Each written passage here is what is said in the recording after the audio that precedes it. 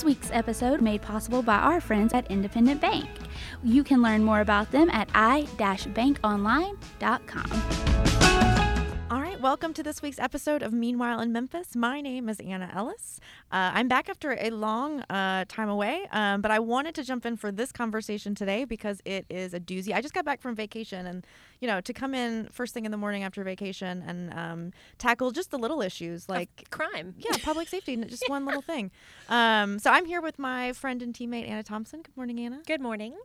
And we've got a jam-packed episode today, so I'm gonna bring us into our guests, but I just want to call out quickly, New Memphis has a busy summer, which, a lot of y'all are thinking about taking a chill time off in the summer, going on vacation. Not here at New Memphis. We really dig our heels in. We've got a ton of events. We've got a Supper What's Right luncheon focused on poverty abatement, speaking of just small little issues that our community needs to tackle.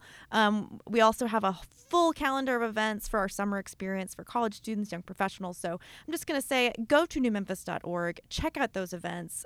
They're for the most part, free and open to everybody, and we'd love to have you join us. But as I said, we've got a big episode today. We are joined by our friend, Mr. Ben Adams.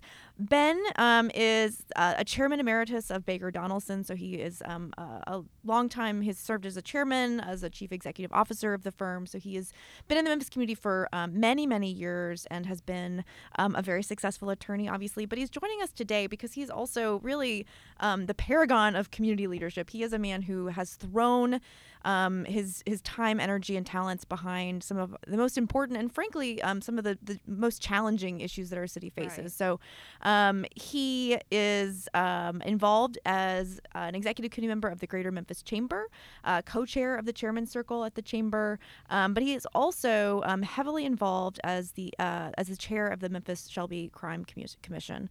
We're going to talk more about what the Crime Commission does. It's a challenging, as I said, work that Ben helps create the strategy, and they have just developed a new 5-year plan, and he's going to sort of walk us through what that looks like and what our community can expect. So let's jump in. Let's do it. Welcome to the studio. Thank you so much for joining us today. Great to be here. Great. Well, I wanted to we have given the audience your very impressive bio, but I would love to start. We're here to ask you about your community leadership, which is substantial. So, how did you first of all get involved in the Crime Commission from a leadership perspective? Well, I was involved with Memphis Tomorrow, and one of Memphis Tomorrow's primary strategies is working with the Crime Commission to reduce crime. And so the folks on the Memphis Tomorrow board get involved with different community organizations to kind of pursue those strategies. And I picked this one. No one else was as interested. Okay, I was like, no one else had their hand up? Being a lawyer, it gave me a little bit more credibility to get involved with the Crime Commission maybe than some of the other folks, at least perception-wise. Of course, yeah. Really not in reality, but perception-wise. So, and not many other people were interested in that. They're more interested in education or economic development or this or that. So I raised my hand and said, I'll do it. Which is incredibly admirable because it is a really tough nut to crack. Not that education and poverty abatement aren't also, these big intractable problems, but public safety is, it doesn't, as we talked about earlier, it's harder to put a rosy spin on it. When you have these wins in the education space, for example, you can sort of shine a light on, look at this great, success at the school or, this metric that we're seeing improvement on. And with public safety, it feels like it's always sort of a focus on the deficits. So it's, we don't talk about it when you have a night of safety. We have to talk about it when we don't. So I'm curious, when was that you first got involved with the Crime Commission? I think I got involved around 2007, and I became, or maybe 6, and I became chair in 2009. Okay. So long time. It is a long time. So in that period of time, I just want sort of a macro. We're going to talk a little bit about the current report and sort of where we're at in this minute. But over that last 15 years, tell us a little bit about what you've seen in terms of progress and where you feel like we've sort of missed the mark and need to be drilling down further. Wait, I'm sorry. Can I take a pause really quick and have you talk a little bit about what the Crime Commission is generally first? Fair. So for those who might not have ever heard of it or whatever. So the Crime Commission is a nonprofit, 501c3. Okay. And there are 50 board members half public sector, half private sector, and our job is to help work with all of the stakeholders to develop a plan to reduce crime in Memphis and Shelby County and to pursue the execution of that plan. If you think about it, there are a whole lot of folks involved in the criminal justice system and law enforcement, in various social safety programs, social programs, and so it's a wide number of people, and they all can easily go into their own little turf. And the job is to keep everybody working together with common strategies so that we move down the road together. Now, we have made, and people don't realize it because they focus so much on the aggravated assaults, which are our big problem, but we've made tremendous progress in the last 15 years in reducing serious property crime. It is way down from 15 years ago when we started all this. We made tremendous progress until, maybe 16 or so with violent crime, big reductions with violent crime, which I would attribute to active policing, proactive policing, community policing, a lot bigger police complement than we have now. And that's really hurt us, which we'll talk about in a few minutes. Okay. And of course, you can't solve crime if you can't really improve the standard of living of your citizens. So, I mean, that's a big chunk. And that's not our focus. That's a lot of other people's focus, but we appreciate that we are just part of this mission of reducing crime. So you mentioned, as you were kind of giving us the foundational understanding of what the Crime Commission is, the diversity of stakeholders in this work. So obviously, if I assume folks listening, when they think about fighting crime and public safety, obviously they identify the police department, maybe the public defenders, maybe the district attorney, all of these folks who are involved in the justice system. Who else is a partner, is a thought partner in the work when you guys have this plan and you sort of say, okay, we all need to be rowing in the same direction? Who else is at that table that you feel like maybe the average Memphian wouldn't think about? Well, the two mayors are involved. You've got various legislative folks involved. You've got folks such as representing the Family Safety Center to deal with domestic violence, or the Youth Assessment Center that we're going to talk about in a few minutes. You've got a number of community sort of activist types that are from North Memphis to South Memphis that are very involved in their particular neighborhoods or the reentry programs. And then you have a number of business and community leaders that are there to just sort of keep the conversation going and keep everybody, on track and honest. My job is to raise money to support the organization so they can function, and along with the rest of the business community, to try to keep all the stakeholders accountable for what they've agreed to do. It's interesting to me because I feel like even in a small team, it can feel very siloed. Like even on any team working, no matter where you work, you can get into the nitty gritty of what your job is, what your deliverable is. So it's interesting to me that I wasn't as super aware about the Crime Commission because it makes complete sense that would be necessary to, like you said, make sure everybody's rowing in the same direction, because I could see that every stakeholder that you've already talked about and the ones that we haven't even mentioned yet would get really in the weeds of kind of their own business and be siloed that way. So I feel like as a community, it's really nice to know that this exists and that it's existed for so long. Well, what's great is that these law enforcement or political leaders, they step up and say, I'll be responsible for this strategy.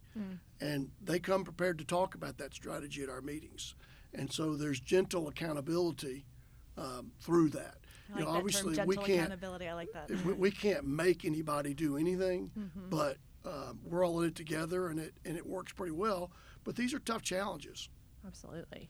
Well, I want to get into... Sorry, we can go back to your question. Oh, no. Now that we know. I have so many questions. And I find this so fascinating. And honestly, Ben, in the work that New Memphis does and that the Chamber of Commerce does, and we're all kind of working towards building prosperity in our community, it's our job often to lift up, to shine a light on what's going well in the city, to celebrate that progress, to enable and develop leaders who are going to lead that forward. And this is such an important issue to us because it is sort of the number one thing that people sort of lob at us. Well, oh yeah, you've got that. Oh, it's so exciting. You've got this new public park, or this company's coming here. But what about the crime? That's And right. I think I'm so committed for this organization to not turn a blind eye to that or pretend that it doesn't exist, because I think we have to have this clear-eyed approach to say this is a distinct and severe problem. How do we point people towards folks like the Crime Commission and all of those partners, from, again, those doing reentry work and those working at the neighborhood level, thinking about public safety, combining those to say, hey, there are people who are committed and smart and creative who are working on solutions. So I just wanted to call that. That's why we're just excited to talk about it. So I have so many questions. So getting back to just the product of the Crime Commission is a plan, right? It's a strategy. But then I know you guys have metrics. So tell us a little bit, as we look at this current report, where does this data come from? Is the Crime Commission gathering that data? And I assume that's a huge advantage to your partners that you guys are providing the sort of dashboard of where we're at. Yeah, I wish you told me you wanted me to bring you that data. We have reams of data. We go over data at every meeting, and we publish all kind of data. And we have access to the data through the TBI and through the various local, criminal justice organizations. I mean, MPD and the sheriff and the various municipalities. So we get all of this data, and through juvenile court and other different metrics. And so, yeah, we do have a lot of data, and it's important to keep measuring yourself. It's sometimes difficult to compare yourself to other cities because everybody does data measurement differently. There are lots of different games that people play with that. So it's a little more instructive to measure yourself against yourself, where you're doing consistent methodologies all the time. I like that better. It sounds better than like comparing apples to oranges, because no city is alike, and so it makes sense, like you said, to compare yourself against yourself. Like you're just trying to be better than we were previously. I mean, the other's instructive, but I would caution people not to put as much emphasis on it as on how we do versus ourselves. Okay. Because that's a more consistent methodology. Yeah, I've certainly heard, and I don't have the specifics, so I won't speak out of turn. But every state, every municipality can move those numbers in different ways. So how you qualify, a certain kind of crime can lead to the change in those statistics. So I see that. I am curious, though, on the flip side of that, how much of the work of the Crime Commission is influenced by best practice that you see in other cities that are having success in terms of reducing crime? Very much. I mean, some of the things I'm going to talk about are very much influenced by proven strategies that have worked in other markets. You've heard of Blue Crush, for example, data-driven policing. That came out of New York years ago, and everybody has tried to do one version or another of data-driven policing so that we can more proactively prevent crime by doing hotspot policing, using data to predict where crime will occur and meeting it before it occurs. So that's an example, where instead of just reacting all the time to crimes that have already occurred, using data to help prevent crime. So that's just one example. I'm going to give you several others. Give us that. Yeah, I would like you can go ahead and dive into some of those. So maybe I told you that our job is to develop a plan and to monitor its execution. This is actually our fourth 5-year plan. And I must say that Bill Gibbons is our executive director, and he is uniquely qualified to do this with all the jobs that he's had as public safety commissioner for the state, for DA for 12 years. He's been involved in so many things in Memphis, and he wears 2 hats. He heads the Public Safety Institute at the University of Memphis and the Crime Commission. So he's uniquely qualified, and we're lucky to have him. So he is the full-time executive director, and I'm just the volunteer fundraiser. So this is our 5th plan, and there are 20 action steps, and obviously I'm not going to talk about all 20. I want to give quick sound bites on a few, and then I want to talk about some of the harder stuff. Yeah. Okay. So, the Truth in Sentencing bill is passed. That's a bit controversial. All I'll say about that is the current situation is untenable. It's like a leaky sieve. Why don't you tell, so for those listening who aren't familiar with the legislation, give us the sort of quick 101 on that. So under current law, you can get out at 30% of your sentencing, plus you can get all kind of other credits. So somebody might get out, a 3-year sentence for ag assault, and they may get out, after a few months. And that's just not a very good system.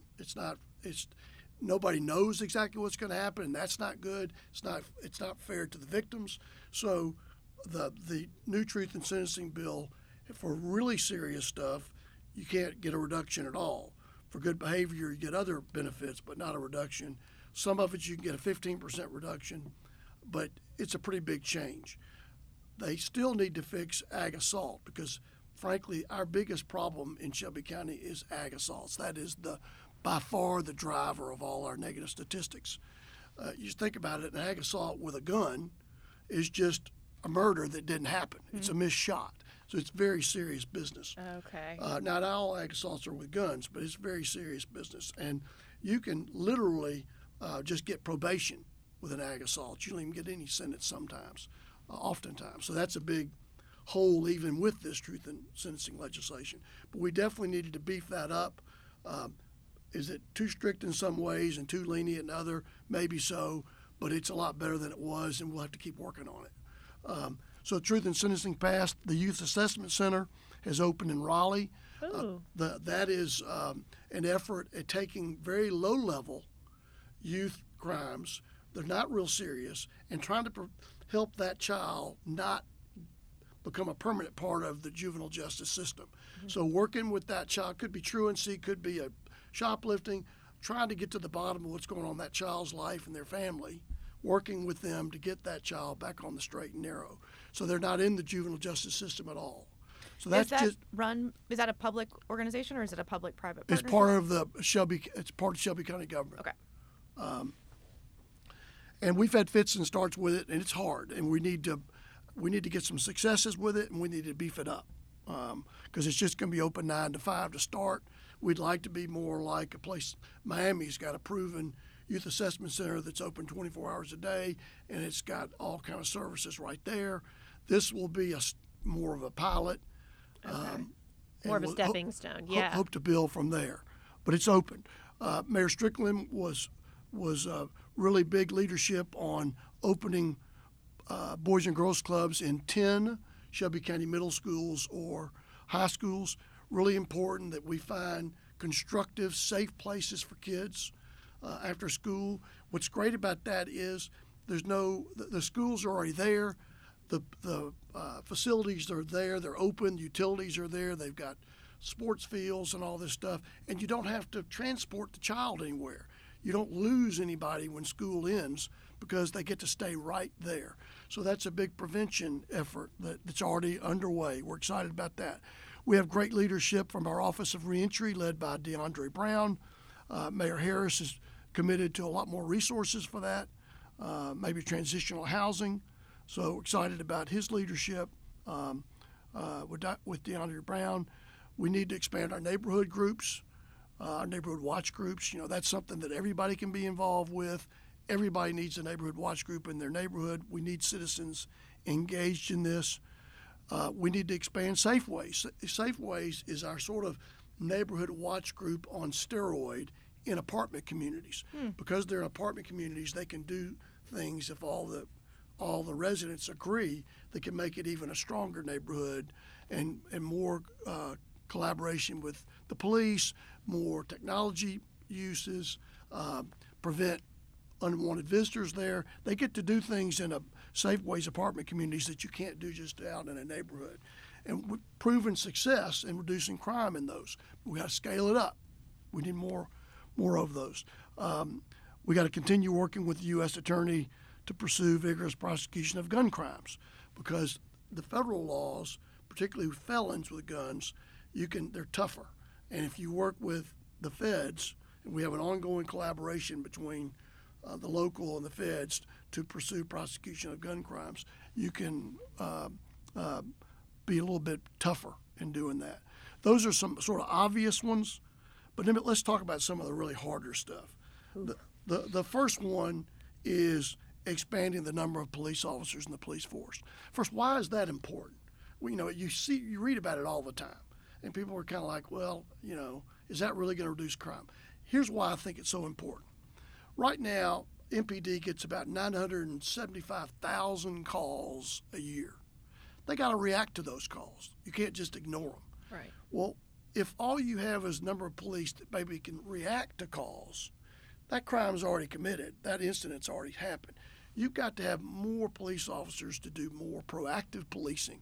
And proactive police, and we do some of it, but we can't do as much as we need because we're limited by our complement. So proactive policing is sort of two areas. One, the one we mentioned, data-driven policing, where you're using data and you're out there looking for hot spots and preventing it. But the other one is community policing. You've got to have relationships in these neighborhoods. People have to know you. They have to trust you. They have to be willing to tell you what's going on. They have to be willing to tell you that such and such house over there is a drug house, or that these people over here are really, really bad actors, or that a particular crime occurred and we know who did it. If they don't trust the police, they're not going to tell you any of that. Mm-hmm. So it's really important to have stable relationships between our officers and neighborhoods. And you can have a lot more people to do that. Again, we're not doing any of it, but we're not doing it nearly to the degree that we need to. We've got 1,950 plus officers, and we need, whether it's 2,300, 24, 25, I don't care. I'd like to get to 23 first, and then we can argue about getting more.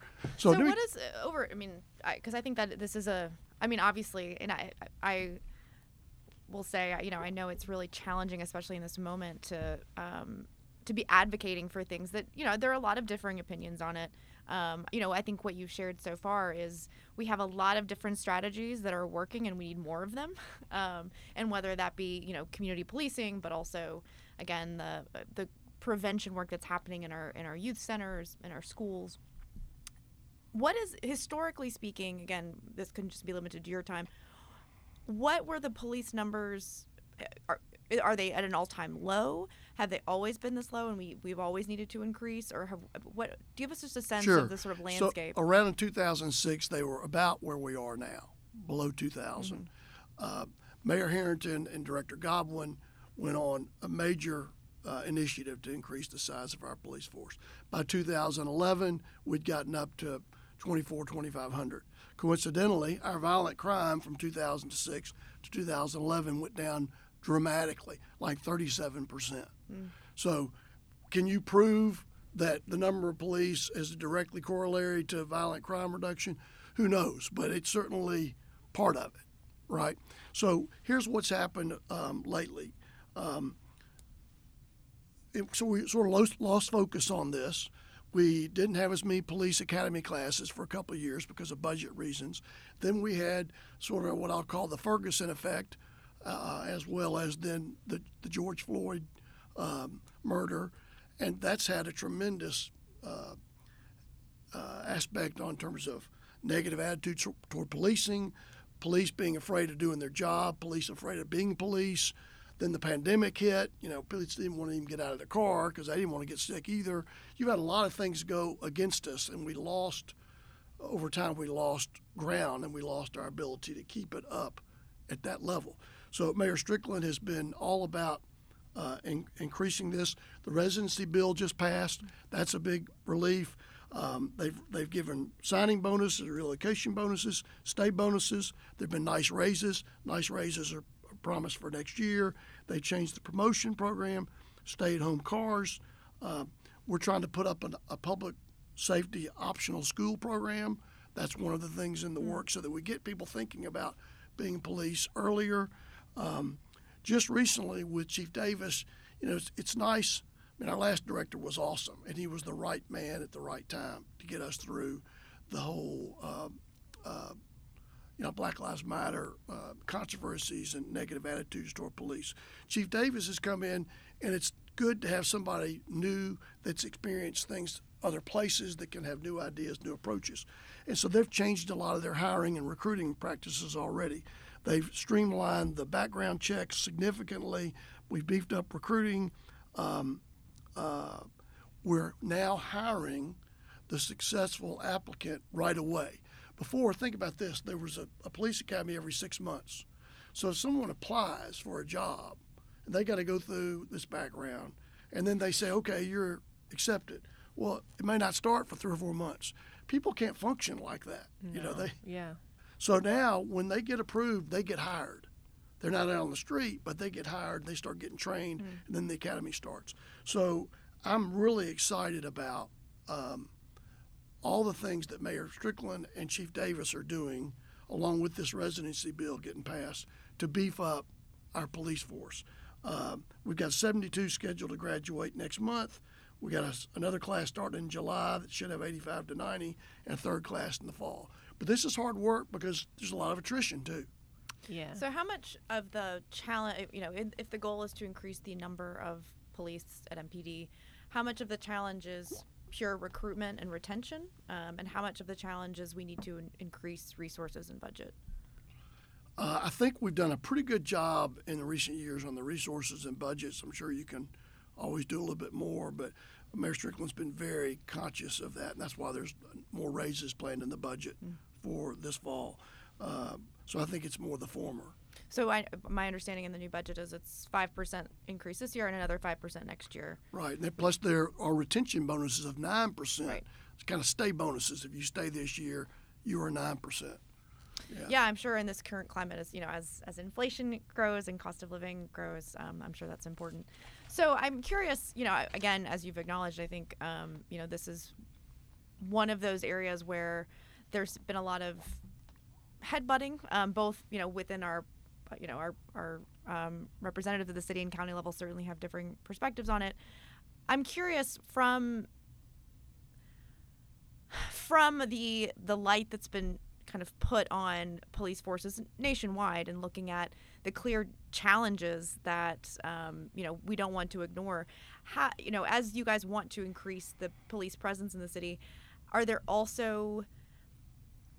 there been I'm trying to figure out how to phrase this. Has there been an influence from Black Lives Matter movements and other concerns with policing that have helped reshape perhaps how y'all are training police or preparing police or holding police accountable? I mean, I feel like there's a little bit of give and take there where it doesn't just have to be we need more and we're not going to change anything to, we understand that there are, potentially systemic issues and we want to both be addressing those while also, being aggressive and making sure that we're keeping our city safe. So I'm just curious, how has the strategy changed at all in the last 2 years in particular? I think they've put a lot of emphasis on training and to shore up some of those kind of things. But remember, Memphis did really well during this whole pandemic and Black Lives Matter saga. I mean, so many cities had riots all over the place and a lot of challenges. We were led by an African American police chief. Now we're led by a female African American police chief. Our police force is majority African American. So we don't have the same kind of starting point that some of these places have had. But can we do better? And have we worked on training? Absolutely. And, the city council's been involved with that. Mayor Strickland's been involved with that. There have been various task forces involved with that. Bill Gibbons served on that. So absolutely, that's an important, an ongoing part of this. During the Obama administration, they passed, sort of approved, forgot the name of it, but a whole initiative about best practices. And we've adopted all of those. So, yeah, I think that's important. Good. Yeah, I mean, I hope that, within these moments of debate and just, everybody having, differing opinions, I think it's so important to remember that everybody at that table, regardless of their perspective, deeply wants a better future for our city and our citizens, and I think that's one thing that as we think about how we're shaping public policy and how we're shaping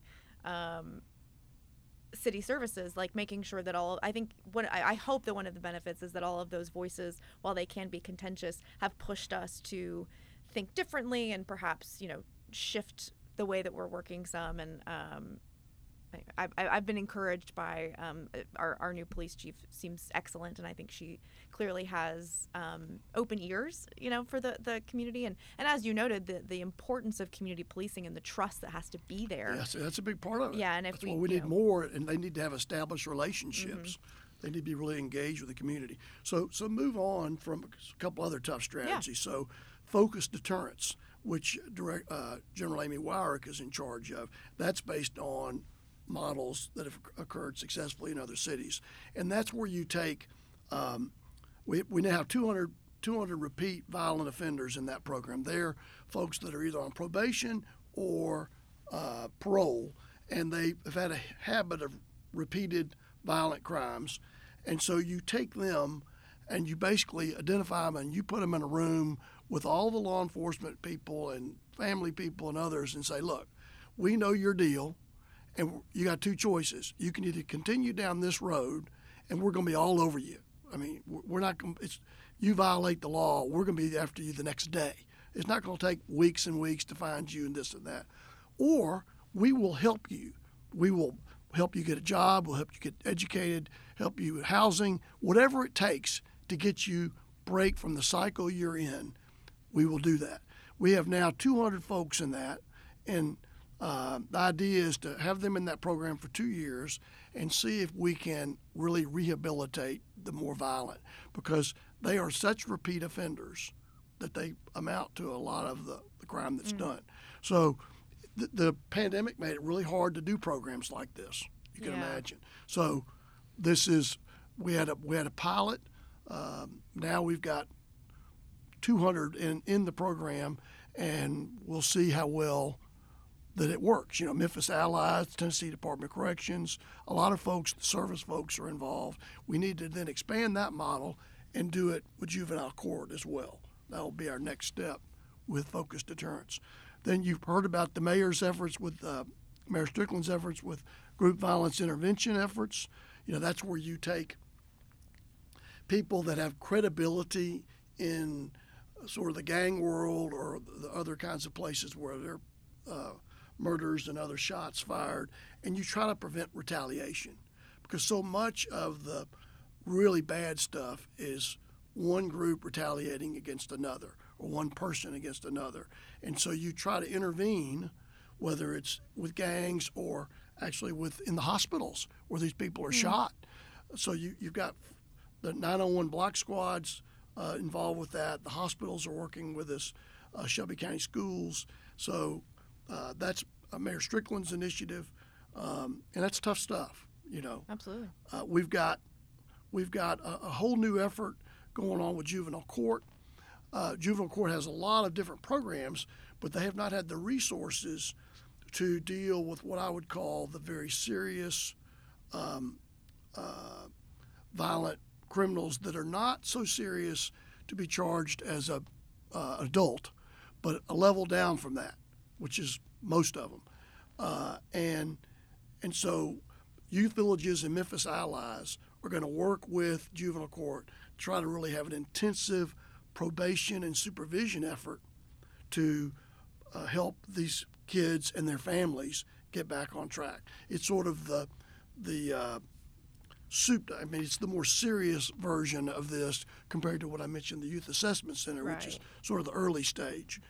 They just hadn't had the resources to do this, and it's really important that we make some headway, because it's mostly the same people that do the bad stuff, both adults and juveniles. So that's just getting underway. And I will say, you know, Youth Villages has really stepped up to join with us and other organizations to try to intercede in the lives of young people and adults to see if we can get people back straight. Yeah, tell me a little about that. So it's been, gosh, I don't know, since the pandemic time as a blur, but Pat Lawler, the CEO of Youth Villages, has put together kind of a unique strategy for crime prevention that's really focused at the family level. That's right. And we had a conversation about it probably 2 years ago, and I know it's sort of continued to build. So tell us what you know about that strategy and how that folds into the work that y'all are doing. Well, they have an extensive strategy. It covers a lot of different aspects. They're going to start as a pilot more in the Raleigh-Frazier area. He's raised a lot of money, and he's got great plans in place, some of which are directly involved in the things I mentioned, and some go beyond that. And they've got a written plan, and I would suggest you get him on the show. We're going to need to get Pat to come out here. Yeah, absolutely. Get him or Susan Deason or somebody on the show, because I don't want to speak for them, but I'm excited that they have stepped up to work with our various strategies to help us, because we need that help. You know, there are a couple of areas that are very serious that we got to develop more plans for behavioral health. There's people been really raising their hands, screaming about the fact that here in Memphis and so many other places, we really need a strategy to deal with the mental illness and various behavioral health systems issues. So that's a new area for us. We've never really been in that area, so we need to develop a plan there. The U.S. Attorney's Office is going to try to come up with a plan to reduce thefts of guns from vehicles. Our state is very pro-gun, as you know, and since they passed the laws allowing guns in cars without any kind of rules, and now they can have guns pretty much anywhere, it's created a lot of problems for us. There are just too many guns on the streets. I don't think we're going to change our state legislature, so we need to come up with some strategies to reduce, carjackings and thefts of guns in cars and other gun-related crimes, even with the political environment that we live in, which is not ideal for Shelby County. Right. It's interesting to me, all the things I feel like that you've discussed as being the topics that y'all are addressing. It's very much like a push and pull, like you said, you can't change all the legislation. Sometimes you can. Sometimes you can slowly move the needle one way or the other. And it takes everybody to make these become a reality, to make these hopes, these plans, these strategies and metrics become a reality. It takes neighborhoods. It takes the average Memphian wanting to see and do better, from the neighborhood watch to helping others in need, helping other, like the family services, to all of it. So it's not just... Not that I thought it was a one-size-fits-all, but it's very nuanced. Every single bullet point that you just read off has very different stakeholders, has very different challenges and realities, and so it's very interesting and ever-changing, which I'm sure does not help to try to hit a moving target, no pun intended. But it's very complex and overwhelming. It can be very overwhelming. It's very complex, and that's just when you're talking about, at the area of crime reduction we're in. I mean, when you talk about all the other strategies that people have to reduce poverty and improve education, which are all really critical to this, I mean, our group can only do so many things. We're very interested in all those other things, but we can only tackle so many. We can't do the school system and the this and that. I mean, there are a lot of different organizations and efforts going on, and all those things are very important, and we'll talk about the chamber in a minute, but all those things are very important. But the Crime Commission is kind of doing its lane. It's all stays within sort of the criminal justice world.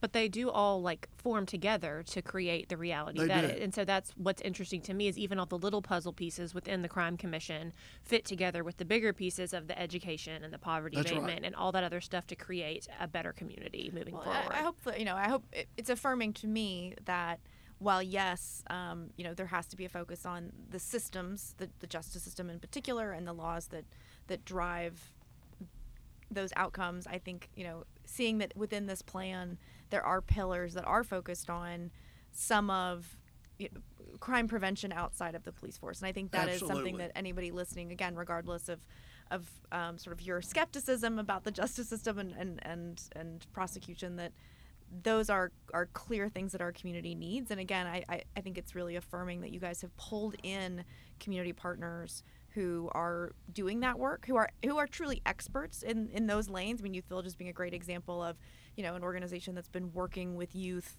working in the foster system, they understand those individual challenges better than a district attorney might. Right. So I think that's so wise. And one thing, again, as we try to find the bright spots that Memphis can celebrate and say, hey, look, it's not a rosy picture, but we're really doing well here. I think that's one thing that I always lean on is, we're not just sort of sitting back and saying the problem's pretty big and it's pretty complex. It's saying, okay, we're really gonna find those people who are creating great outcomes, maybe on a small scale, and saying, okay, how do we align all of these perspectives and all of these different strategies?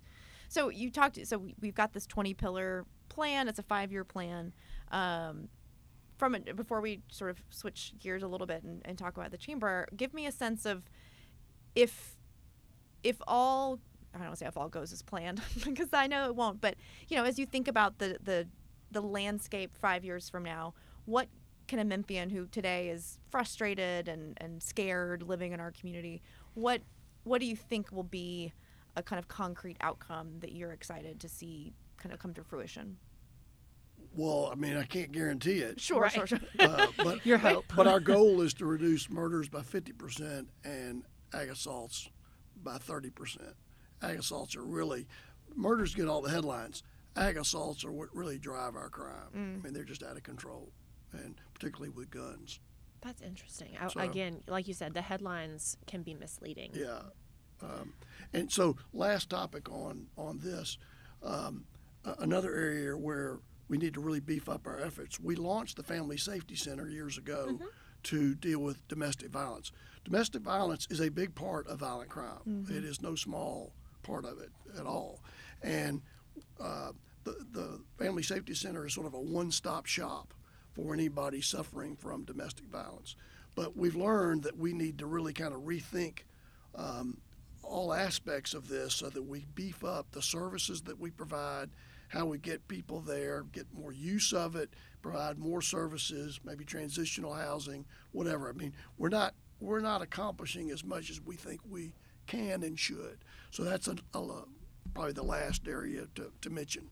I think that's super interesting because specifically in the last couple of years, I've heard that's because everybody was home and that was quote unquote safe.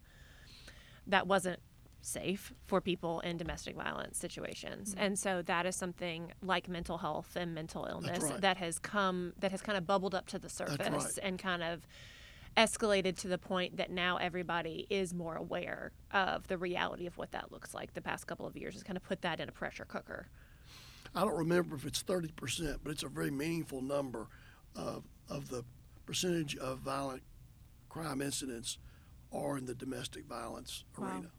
Wow. So it's definitely something to pay attention to. So I'm excited then to see the beefed up services and some of that. I think that is, again, very affirming and reassuring to anybody as we ebb and flow in the current pandemic situation. So can we talk a little bit about the economy and the chamber? I was gonna say, Absolutely. yes. Well, I mean, yes. Thank you.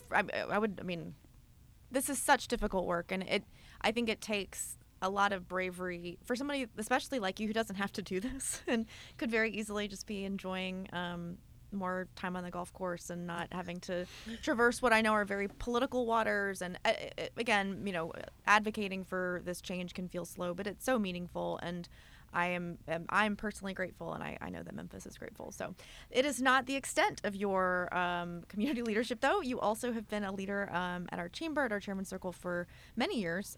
Tell us a little bit about, obviously some of these strategies all kind of layer on top of one another, but give us a headline here of what's coming. Well, that's a good thing to start with, because the Chamber's mission is relentless pursuit of prosperity for all. So you can see how that dovetails very well with what we've just been talking about. Absolutely. Because if we can elevate the standard of living and give more people jobs, more people better jobs, then we'll reduce crime for sure doing that. So a little bit about the Chamber. First, I'm really excited about the Chamber's positioning. Their leadership, their financial situation is better than I've ever seen it. Beverly Robinson's done a great job. Indeed. She really has been she was the right person at the right time. She's done a great job getting us through this pandemic and through the Black Lives Matter period of really, tense times, so to speak. Did great leadership with that. She's been a great fundraiser, along with your predecessor, Nancy Coffey, who runs the Chairman's Circle. Nancy's grown that up to 140 members, and that is the primary financial driver of the Chamber. Why that's important is it allows the Chamber to hire great people. And so two of the great people that I get to work with are Ted Townsend, who runs all the economic development efforts, and Amity Schuyler, who's newer, but who runs the workforce efforts. And I'm really fired up about what they're doing. And before we talk about what they're doing, so it took us 10 years after the 2008 recession to get our jobs back to where they were before the 2008 Great Recession. This time, it took us 2 years instead of 10 to get. We have now already exceeded the jobs that we had before the pandemic. We've exceeded it. Wow. The United States hadn't even done that yet. It's close to it, but it hadn't done it yet. So this is a great time economically, relatively speaking, for Memphis. We actually have more jobs out there available than we have people to do them. So this is a great time to upskill people, to get people beyond these jobs where they got 2 or 3 jobs and they're paying, $10 an hour. See if we can help people build a career that's got a place to go and that can make $20 an hour, $30 and on up. And so I'm excited about that. So it's sort of a unique time in that sense. We're always worried about unemployment and not enough jobs. And, the nation and particularly us are in a different situation than normal. And that's before Blue Oval City even kicks off. Right. We actually See? just had a few of the commercial appeal reporters here a couple of weeks ago to talk about all things Blue Oval City. And we actually, right before our Celebrate What's Right, What the Tech, we had Ted Townsend on to talk about all of the exciting economic possibilities for tech here in Memphis and what those jobs mean and how Memphis is on the forefront, kind of bleeding edge when That's it right. comes to diversity in tech and everything like that. So we have, like you said, it's an interesting time to be in Memphis. We have It a lot is. going on. And since he's already covered that part, I'll just say, he's got something like 40 companies in the pipeline that he's pursuing. And a lot of them are advanced manufacturing. And that's the sweet spot because that gives great opportunities for career from beginning all the way up. Good paying jobs. And So one these of are our challenges. for the less aware listener who's not in economic development, when you say 40 companies, we're talking about companies who are currently headquartered in a different city but are thinking about Memphis as its new or second headquarters. Or it may not be headquarters, it may be a plant. Okay, right. Got it. Right. Okay. So think about all our medical device companies that we have here now that do a lot of manufacturing. Great industry for us. That's an example of advanced manufacturing, just like this Ford area is Yeah. advanced manufacturing. So one of the challenges is we don't have enough sites, big parcels of Yeah. land that are Really? ready to go Okay. for something like that in Shelby County. So, this prosperity has its challenges too. Much like Just the puzzle pieces, we have the desire and we have the people here looking for it, but we got to Right. make sure they have the space. And so, up in West Tennessee near the mega site, they've got plenty of land, but they don't have the infrastructure for some of this stuff. So It's always that give and take. and so it's not just a question of Ford and SK. You've got all the suppliers that were going to come down and either be at the mega site or second, third tier might be in Shelby County or nearby. So we got to take advantage of all that, and we have to be prepared for our workforce, not only for those jobs, but what will happen is you don't want them to recruit away a lot of our people here and then not have folks upskilled, ready to take those jobs. So I'm excited about what Amity's bringing to the table. So a couple of things that you should know about that. First, an obvious problem that we just never really talked much about, it's just amazing to me, is we have over 50% of the adults, those over 18 in Shelby County, and pretty much it's the same throughout West Tennessee, that have no more than a high school degree. They might have gone to two-year college, but they didn't finish it. So we have all these adults have no more than a high school degree. We have all these jobs, but we have a tremendous lack of skills training.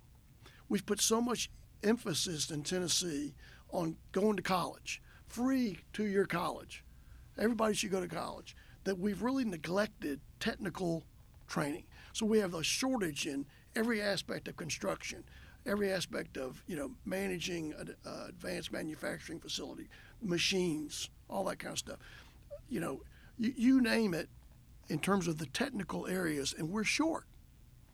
And we've not done a really good job of getting the high school kids to get trained in that areas because we've been pushing college all this time.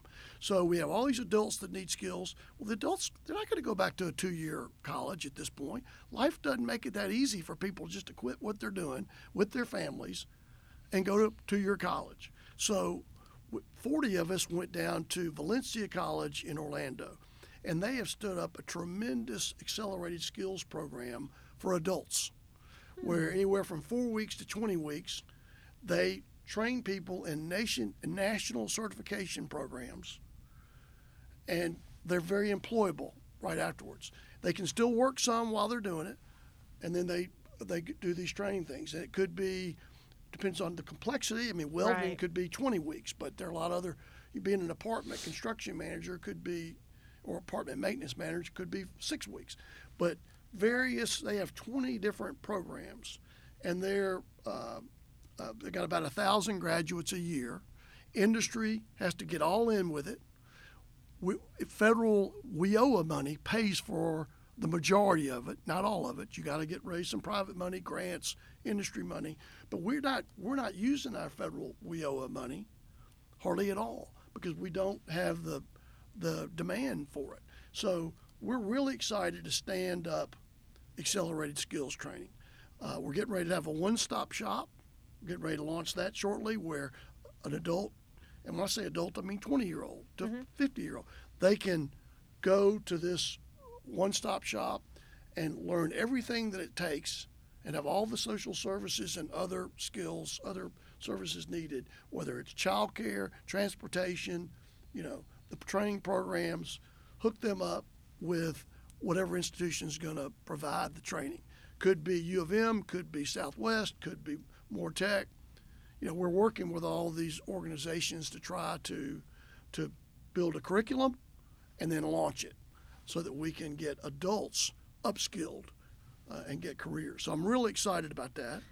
It's fast. I mean, I think Amity is quite a talent, and I love that we are again importing. We don't have to reinvent the wheel every time. Everyone in the country is thinking about workforce development in this way. That's right. The economies are changing, especially for a city like Memphis that has sort of logistics-based industries. But I love this notion that we can't, I feel like for so long in Memphis, workforce development was, if you can come here at this time, we can give you this training to go get this one job for this company that's going to pay you like a little more than the minimum wage. And that felt like, we were kind of dumping all of our federal dollars towards that. And to see the strategy become, we understand the population that we're trying to serve better. And they aren't somebody who, as you said, can stop working to go pursue educate. They are often, and we see this with our four-year college students as well. At New Memphis, we do, we want to make sure that we can walk and chew gum at the same time as a community. So we have to be thinking about upskilling. We have to be thinking about alternative tracks rather than a four-year degree. But I also want to make sure that Memphis has a knowledge-based economy as well, and that we have, a robust number of college graduates both coming out of our community and coming to our community. But what we've had to really understand is that our college student in Memphis is not necessarily the average college student. If you were to look at global numbers, they are not necessarily 18 to 22. They are not necessarily going to finish their degree in 4 years. They're more likely to be working and going to school. They're more likely to be supporting a family and going to school. That's so, right. All of the services that we have built to try to support college students has had to really shift to say, we have and I think this is a huge opportunity that we have a growing number of first-generation college students. So, a third of the students at the U of M are first-generation students who are need-based financial aid. So I love to see Amity thinking about, again, not just what skills do these people need to get a job, that too, but how do we get them there via, literally via transportation, Absolutely. via childcare, via social All that. services. So tell us, to me, this is, I also love that Amity has this like big vision. She's not like, how do we do this for 10 people? She's like, how do we do this for 10,000 people? You mentioned, I always think it's important to point out, paying for this, there are a lot of unused federal and state dollars that are already allocated to That's our right. community for this work that we return every year. That's right. Because we don't have people who are able to take advantage of it. I did not know that. Yeah, and again, when we say you've got to, if you get downtown on this day and you do this program for this, we'll pay for it. It becomes this barrier. So I love that she's thinking about it. Tell us, and you may not know, and we can ask Amity on too to give us a deep dive. should. What is the time frame for this big vision in terms of creating sort of a model that you saw in Orlando here? Is this a 5-year plan? Is this a 10-year plan? Is this a 1-year plan? I will be very surprised if we don't have it launched by the end of the year. Really? Yeah, I love to will hear be that. very surprised. Now, will it be Fully baked? fully, Yeah. with 20 programs, no, but I'd like to have 3 of them. You know, the first 3 we want to do are the construction industry, the advanced manufacturing, and the logistics supply chain, and then go from there. But I'll be surprised if we haven't made a real dent in getting started by the end of the year. That's great to hear. So, but it was just amazing for the 40 of us that went down. There's 40 business leaders. A few were in those areas that we need workers. Most of us went just because we're committed to Memphis. And we were just so surprised that they had these programs that were so logical that we didn't have. You know, we've been sort of, it's sort of the unintended consequence of the generous Hope Scholarship Program that incentivized everybody to go to college, 2-year or 4-year. So that pays for it. But it sort of messes up the idea that, hey, we need a lot of people doing technical skills on a shorter term basis than a 2-year program, because not everybody's geared for 2-year college or 4-year college. And the same goes through for this high school thing I want to tell you about that Amity can come and explore even more. Yeah, give us the short story. So for the same reason that we've been pushing college for all these years, you know, we've been de-emphasizing technical trade training in high school, CTC, Career Technical Training. Yeah. And so they just passed legislation at the state called Industry 4.0, which is going to make it easier for our kids in high school to get dual credits. You know, they'll get dual credits for high school and Southwest or whoever in technical training. It's also going to make it easier to get faculty, because, you know, the faculty at places like Southwest, because places like that tend to, they're academic institutions, so they have certain requirements for their faculty to be not only academic but industry oriented. You know, we don't need, for these accelerated programs and for a lot of technical training, we don't need academic training. We need industry experience, so that people who may not be all in the academic world in terms of teaching, but they've had worked in business, some type of industry for 20 years, and they want to do something different or slow down or whatnot. Maybe people out of the military that can come in and train people how to do things. And we just don't do enough of that like we used to when I was a kid. And so you think about every technical area, we're short. You know, plumbers, electricians, you know, machinists. I mean, we're just short. Logistics. So I'm excited about both of those areas, and you've heard about the STEM emphasis. Yep. And so all 3 of those are, I think, very exciting initiatives that Amity and Ted are pushing at the chamber. And you should get Amity on here and let her tell you the whole We will indeed. the whole picture. Absolutely, yeah. Our friends down at the She chamber. talks even more than I do.